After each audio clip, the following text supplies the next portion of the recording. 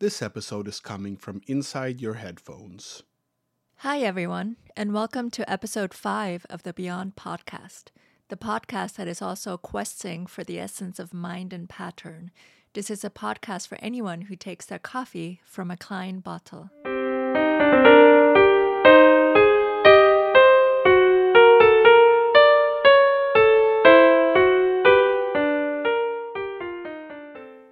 Hi, folks. Welcome back. My name is Vadim, and I'll be your host again. Welcome to the podcast that discusses meta concepts. Let's start with another Gedanken experiment. The nice thing about thought experiments is that they require very little investment in lab equipment, writing grant proposals, hiring grad students, and so on. First, I'll need tenure. Done. And a big research grant. You got it. Also, access to a lab and 5 graduate students. So imagine this. Do you remember screensavers? If you're not familiar with these, back in the days when computer monitors used cathode ray tubes, there was a possibility of damage to the screen if the same static image were projected continuously for an extended time. This would cause a phenomenon known as burn-in. The phosphor in the CRT tube could become permanently discolored and retain a sort of ghostly image of whatever was displayed. To prevent this, you could, of course, turn off your monitor when you're not using the computer, but a more fun and practical way of avoiding burn-in was to configure screensaver software. Now, the concept is fairly simple. Every time you press a keyboard key or move a mouse, the operating system resets an internal timer. This timer tracks how much time has elapsed since the last user input. If the user hasn't done anything in a while, and of course this time was configurable, then the operating system would launch the screensaver program. And even though the computer was off and unplugged, an image stayed on the screen. It was the Windows logo! Now, the screensaver could really be anything, but the common approach was to render different images or moving patterns on the screen. This prevented burn-in as the image was always changing. And when you return to the computer and jiggle the mouse or press a key, the screensaver program is terminated and you can work again. So screensavers didn't really need sophisticated graphics. Any changing pattern would do. However, this didn't stop developers from making various artsy and entertaining screensavers. If you get a chance, look up images or videos of the After Dark screensaver. These were these famous flying toasters. Again, there's nothing functional here, it's just purely cute and entertaining. Now, normally, screensavers would render on a new background such that your normal apps and icons and desktops were not visible on the screen while the screensaver was running. But there was also software that was aware of the various windows and gadgets on the screen, and it could render around those features. For example, I remember a program that would render a cute little sheep that would walk around your screen, jumping from top of one window to another. 1 sheep, 2 sheep, 3 sheep. If the sheep walked all the way to the edge of the screen, it would turn around and start grazing in the other direction. You could sleep easy knowing that your screen was safe with the sheep in charge. Now, let's get to the thought experiment already. Imagine you're sitting at your desk and looking at your computer screen. You're taking a little break from writing your podcast or whatever, and your computer's gone idle. The screensaver kicks in. It's the little sheep. You watch it move around slowly, jumping from window frame to window frame. Then you see it approaching the bottom left corner of the display. Maybe you're picturing the internal state of the screensaver software, with the sheep's coordinates approaching the origin, 0, 0. You expect the sheep to turn around now and start moving to the right, but instead, the sheep somehow passes through the boundaries of the display and is now walking on the desk. What is going on? What would be your first thought if you experienced this? Would you be shocked? Afraid? Would you feel a chill running down your spine? Your mind might immediately start looking for a rational explanation, like, I'm having a hallucination. This is a reaction to something I ate or some medicine I took. There's something physically wrong with my brain right now. Such a thing could not occur in reality, therefore what I'm seeing is not real. I can't trust my senses. Am I going crazy? Have my years of wild hedonism finally caught up with me? Honestly, I would be pretty freaked out. But let's consider another explanation.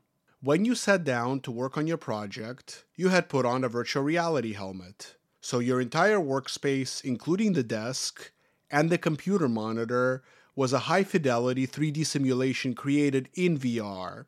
The helmet is so light and so well-fitting that you momentarily forgot that you were wearing it. And the workspace, well, it's modeled after your real home office setup, or maybe a desk that you have at work, or maybe you share a desk at work. In any case, you momentarily forgot that you were looking at a simulated environment rather than your physical office. Well, in that case, the mystery is not so mysterious. The software rendering the sheep on the simulated computer screen was not bound by the coordinates 0, 0. It could render the sheep anywhere in the virtual world. Okay, that's a bit of a relief. Your brain and your senses are fine. You can relax. It's just a cute little prank. So you return to your work. But later, you start getting a nagging feeling about what you saw. Now, you happen to be quite savvy about the VR environment that you're using, and you know for a fact that the virtual computer display is supposed to be rendering a desktop of a virtual machine.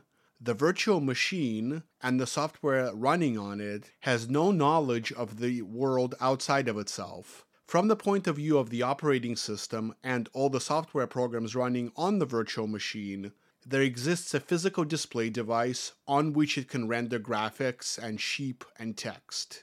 It just so happens that there is no physical display device, and instead it's a simulated display within a larger VR simulation. Nevertheless, nothing inside the boundaries of the virtual machine should be able to access anything outside of the box. The sheep should never have been able to escape.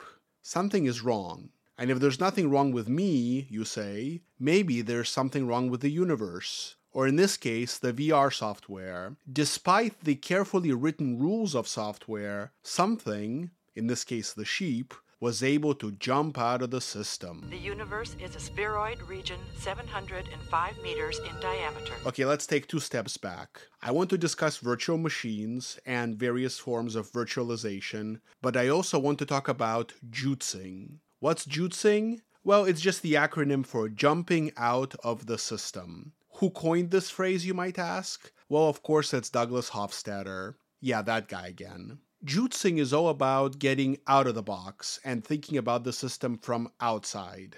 Do you remember that Mew puzzle from 2 episodes ago? If you don't recall, we introduced a puzzle of transforming a string one step at a time via certain transformation rules.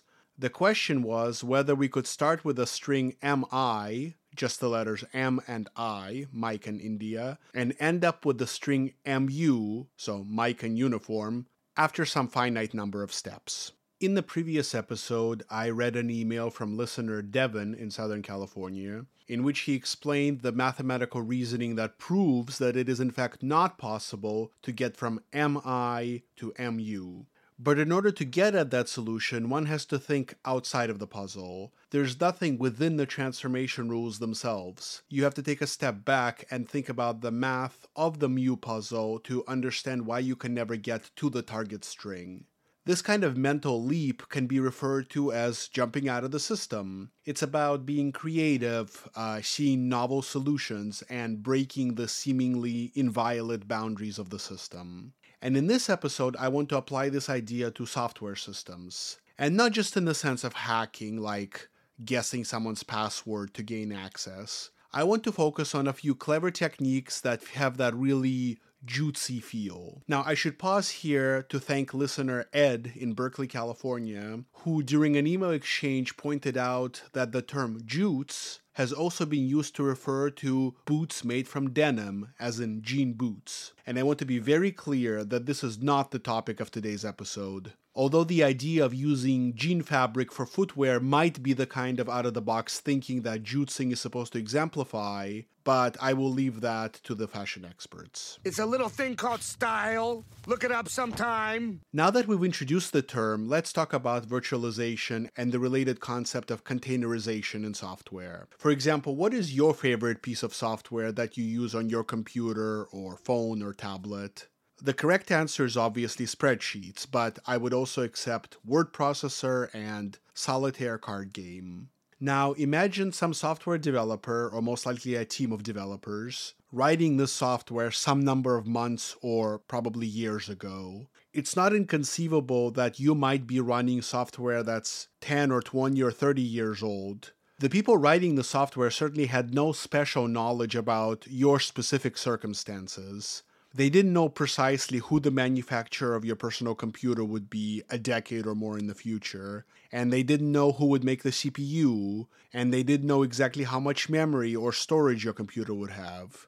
They didn't know how big of a monitor you would have on your desk and how many pixels you could fit across and top to bottom, nor how fast your network connection would be or who your internet provider is. You see where I'm going with this. And certainly, when you're writing software, you can't predict what other programs are going to be running on the same hypothetical computer where your software might run someday. Like, imagine trying to write some useful workplace software or video game and having to account for every possible interaction. Like, what if my word processor runs at the same time as when the user is using a web browser? Or what if the web browser has to share time with sound editing software? What if my sound editing software has to be compatible with the Sheep screensaver? Obviously, this can never work. So how is it that a computer programmer can write some code while operating under the illusion that their software program is the only thing running on the machine? Your program has all the CPU and all the memory that it needs, and no matter what else is going on, it can go on pretending that it has exclusive access to the machine that is executing your instructions. This is where virtualization kicks in. Let's start with virtual memory. This is a very useful abstraction that allows computer programs to operate under two illusions. Illusion, Michael. First, a program can pretend like the computer has more physical memory than it actually does. Secondly, a program can pretend like it can access all of this memory no matter what other software is running on the computer. The first illusion is achieved by using a hard drive or some other form of physical storage to extend the usable amount of memory. If your program tries to use more RAM than there's available, rather than getting an out-of-memory error, the operating system and the underlying hardware can help create the illusion of extra memory by writing the extra data to disk and then fetching it from the disk when needed. Now your effective memory is limited not by how much physical RAM your computer has, but by the combination of RAM and hard drive space. What about the second illusion, the illusion of exclusivity? Again, the operating system and the hardware conspire here to make it possible. Imagine you have two programs running at the same time. Both programs want to access a particular address in memory. Let's say that from their point of view, this address, which is just a number, is the same. It's the location 65,000.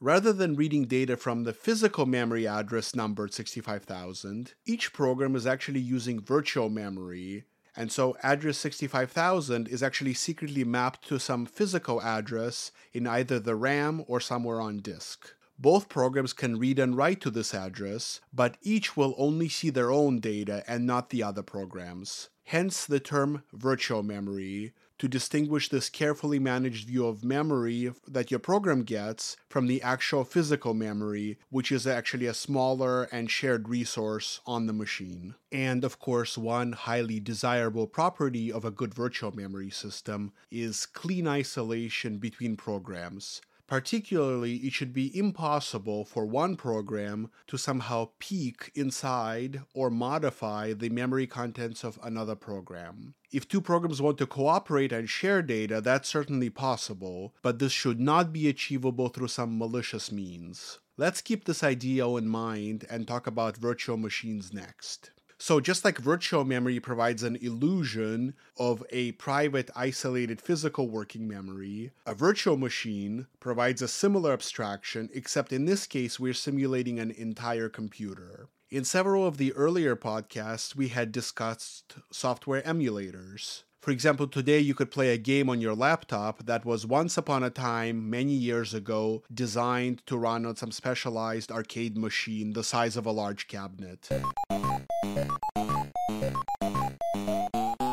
The piece of software that emulates that old arcade system creates a virtual machine. The arcade game, which is just a piece of software, executes as if it's running on a real arcade machine, except in reality, the machine is emulated. The emulator is responsible for converting the instructions and outputs of the arcade game into the type of instructions that your physical computer can execute. And the inputs and outputs need to be carefully mapped onto your hardware. That way, your keyboard or gamepad can act as a joystick and the buttons on the original arcade machine. And your graphics card and display can render the game graphics to look just like they did decades ago when the game was first released. And if we did our job right and built a solid emulator, any game or software that we run on it should not behave any differently from the original arcade machine. Furthermore, nothing that happens in this virtual machine should escape the boundaries of the machine,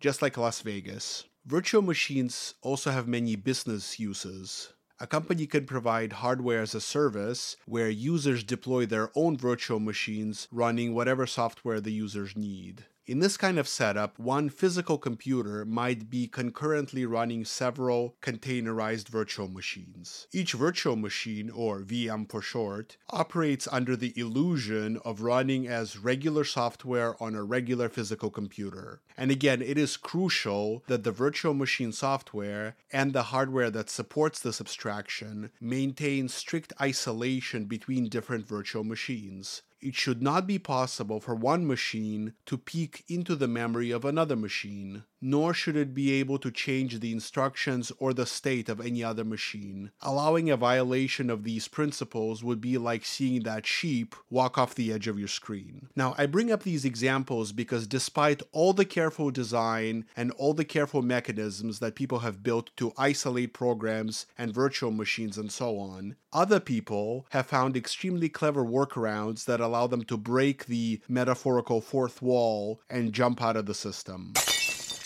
But before we discuss these extremely clever hacks, let me start with a much simpler example of gaining access to a system. This method is called a buffer overflow attack, and it's simple to explain and also has a nice meta feel to it. We'll then discuss more sophisticated JOOTsing exploits. So chances are pretty good that you filled out a form online at some point. You go to a website, the website asks you for some info like your address and your contact information. Maybe you're ordering food for delivery and the website or app offers you an additional text box to type in extra instructions to the restaurant, like that you want your food to be really, really spicy, or maybe that you're allergic to something. And when you submit this information, your app or browser sends this text over to a server, which in turn processes it and forwards it to the restaurant. Let's consider this freeform text input that lets you type in your message. How much text can fit in it? Well, typically the developer of the website can specify this limit. Maybe it's 200 characters. In a well-designed system, the server that processes the orders should be prepared to accept this much text. It would be a shame if your last sentence, where you mentioned your peanut allergy, got dropped on the floor because the server only accepted the first 150 characters and ignored anything that came after. Emergency tracheotomy. Now imagine the following. Let's say the developer of the ordering software and the developer of the website miscommunicated and got these numbers wrong.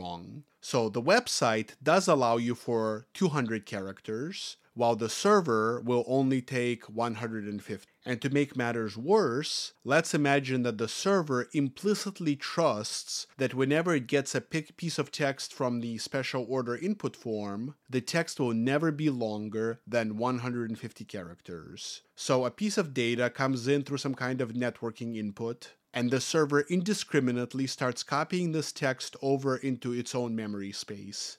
And rather than counting up to a maximum of 150 characters, it will keep consuming text as long as there's more text available. It does so because it naively believes that there will never be more than 150 characters, so it doesn't bother with tracking how much text it actually received. How might one take advantage of this naivete? How might one jump out of the system of a food delivery app and server and gain access to the server, breaking the security boundaries? This is where the buffer overflow attack vector comes in. If the server is vulnerable in just the right way, an attacker can feed specially prepared text. Knowing that the server has only set aside room for 150 characters, the attacker could submit text longer than this limit, such that the extra data spills outside the boundaries of the memory set aside for the special order text. The server will inadvertently break through these boundaries as it copies the text in, and in the process, it will overwrite important memory contents that control the execution of the program. When the text is fully copied, and the server wants to return to whatever work it was doing previously, rather than resuming where it left off, it will now resume executing instructions that were fed in via the malicious input. So what will these instructions do? Well, typically, this will be whatever the minimum steps required to give the attacker access to the machine running the server software. Depending on how the security was set up on that machine, our hacker might be able to get access to the operating system and control other programs as well. At a minimum, the attacker may be able to control the current program while extracting important data from memory like previous food orders, credit card numbers, and so on. So what is so meta about buffer overflow attacks? Well, it's that old notion of using code as data. Do you remember the episode where we talked about DNA and quines? We discussed the duality of something being able to be both data and code depending on the context. And in this example attack, the malicious user supplies some data, but that data ends up being used as code, allowing the hacker to control what happens on the server. And the damn thing is spreading to every computer in the office! Do you think this is funny? I also wanted to share an amusing real-world version of this kind of attack. One of the podcasts that I listen to is called The Greatest Generation. It's a Star Trek review podcast, and it's sponsored by listeners. One way to help out the podcast financially is to pay $100 to have a personal message read out loud by the hosts at the end of an episode. Usually these end up being like happy birthday or anniversary wishes, and for the most part, the hosts of the podcast read the messages verbatim just as the users had submitted them. Now, in one episode of the podcast, one of the hosts began reading such a message. It started out in the usual fashion with the listener talking about their love of Star Trek and sending a shout out to some friends and family. The message concluded with a nice thank you to the hosts of the podcast. After finishing the message, the host started talking about big plans for the podcast in the future. The host shared plans for reviewing even more Star Trek shows, keeping the podcast going for many more years to come. Any listener of the podcast would be thrilled to hear this, except it was all a trick. You see, the message never ended. Everything that the host said was still part of the original message. The listener that submitted the message carefully crafted the wording to make it seem like the message ended early, and then added a bunch of text after the faux ending so that the podcast host would go on talking. Very clever. Of course, there was really nothing forcing the podcast host to say all those things, but they chose to go along with the joke, which made for a very amusing reveal later after the message actually concluded. The host said, "I think we've been hacked." Now, this example was fun and harmless, but if you're out there writing software that accepts user input, do be careful about how much input your program takes in, and also sanitize the input where needed. I invite you to check out the XKCD cartoon number 327 called Exploits of a Mom. This is the one that gave the world Bobby tables. Alright, are we having fun yet? Okay, but before we talk about more JOOTsing examples, let's revisit the previous episode, which invited you to solve a puzzle of self-description. If you recall, we started with an English sentence that attempts to describe itself, except initially it contains some blanks. So here it goes. This sentence has blank zeros, blank ones, blank twos, and so on, and blank nines. In the sentence, the numbers are all written out as decimal digits. So when I say, this sentence has blank zeros, the 0 is written out as the digit 0, not as the English word 0. The challenge of this type of puzzle is to ensure that everything stays self-consistent, because as soon as you put in a number into one of the blanks, it affects the other blanks and vice versa. Once again, listener Devin in Southern California decided to rise to the challenge. Here's what he said in the email. Don't worry, I'll tell you exactly where the email ends. I solved the meta count problem from episode 5, and as it turns out, I solved it in every base. It was a super cool puzzle. My strategy was as follows. Start with a guess of 1 for each blank. Get the counts for the guess. So our initial guess would have 11 ones, 1 for each blank plus 1 itself, and 1 of every other number. Use that as your next guess and repeat until you find the solution. The idea here is that the function of guess to counts for that guess has only one fixed point, the correct solution. It might have loops, although I suspect that it doesn't, and it might potentially go on forever, although again I suspect that this is not the case. But that insight was enough to make me at least try doing this before something more complicated. I had manually tried solving this puzzle in binary with this strategy, and it worked in a few iterations. 7 if you don't count the initial guess. So I figured for base 10, I would give it, say, 10 to the 7th iterations or so to solve the problem in decimal before trying something else. It solved it in 3 iterations. The sequence says as follows, and Devin goes on to list the steps of the decimal solution. The final answer is, this sentence contains 1 zeros, 11 ones, 2 twos, 1 threes, 1 fours, 1 fives, 1 sixes, 1 sevens, 1 eights, and 1 nines. And then Devin goes on to link his code, which you can find in the transcript of the episode. My code is here, and it will solve any base and print the solution and the number of iterations. All the best, Devin. Okay, that was the end of the email. I swear to you that these words I'm saying right now are not part of the email that Devin sent. Thank you, Devin, for your insights. By the way, if you as a listener were really concerned about this kind of buffer overflow issue, what could the podcast host do to put your mind at ease? For example, we could pick some code phrase like end transmission to mark the end of a listener email. But what if the person emailing the podcast maliciously puts the code phrase end transmission into their message? Could you think of a safer workaround? I know this is silly, but I'm curious about possible solutions here. On the radio, when we answer in the affirmative, we say Roger. Okay, back to clever hacks and exploits. So let's again consider the idea of virtual memory. So 2 or more programs are running on the same physical machine and are sharing physical memory. The virtual memory system allows each program to pretend like it has exclusive access to the machine. Furthermore, its memory contents ought to be private. Another program should not be able to snoop on your memory contents. This isolation is achieved through a combination of software and hardware.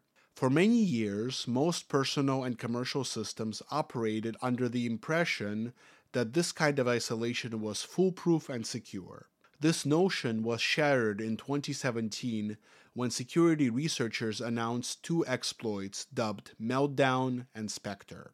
I should mention that when I first heard about these exploits, I experienced that mind-blowing feeling whenever clever people come up with some very clever findings, especially when it exemplifies the concept of jumping out of the system. Okay, so what did they do? To understand these exploits, we should briefly talk about speculative execution. When a computer program is running, it frequently hits forks on the road where a decision has to be made.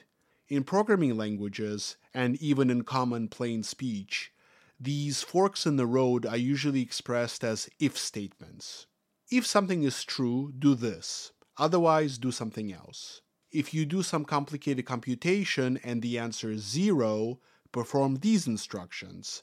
If the answer is larger than 0, do something else, and so on. Okay, this seems simple enough, but computers are very fast and they have a lot of resources to make programs execute as efficiently as possible.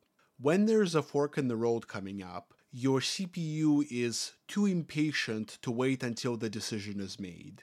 Instead, it wants to take both possible paths at the fork and get as far ahead as it can until the actual decision is made. No, the waiting game sucks. Let's play Hungry Hungry Hippos. Once the decision is known and the CPU knows which branch of the if statement should have been taken, it has already calculated down that path. And the path not taken? Well, the CPU simply discards anything that happened on that path. It is as if we temporarily created two parallel universes, one for each possible outcome, and then discarded the universe that we did not end up needing.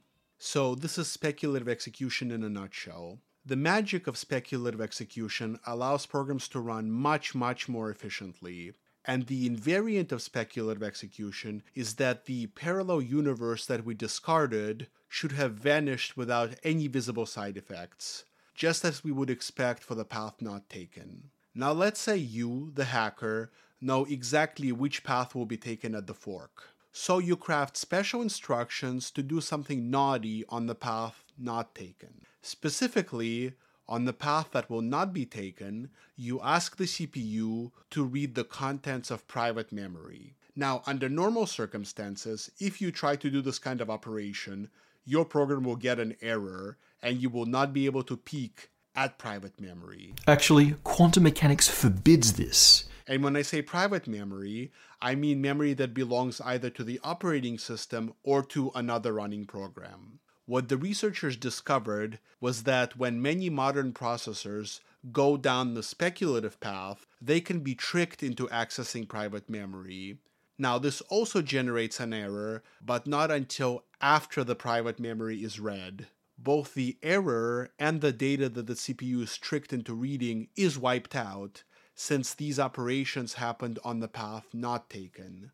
The malicious program continues running normally. However, the fact that private memory was read leaves behind an imprint that can be exploited. Here's how this works via an analogy. Let's use Alice and Bob as is common for these illustrations. So Alice and Bob arrive at a city block that has 10 houses on it. Bob produces 10 boxes, and in each box he places a piece of paper that has the numeric address of one of the houses on the block, in no particular order. For example, box number 1 might contain the number 8 in it, and so on. Alice could not see the contents of the boxes directly, only Bob is allowed to look inside. However, Alice is allowed to go to any of the houses on the block and just look around. Alice asks Bob to do the following. Open box number 1 and read the piece of paper in the box. Then tell Alice what the number was. Then take the number written on the paper and walk over to the house that has that number.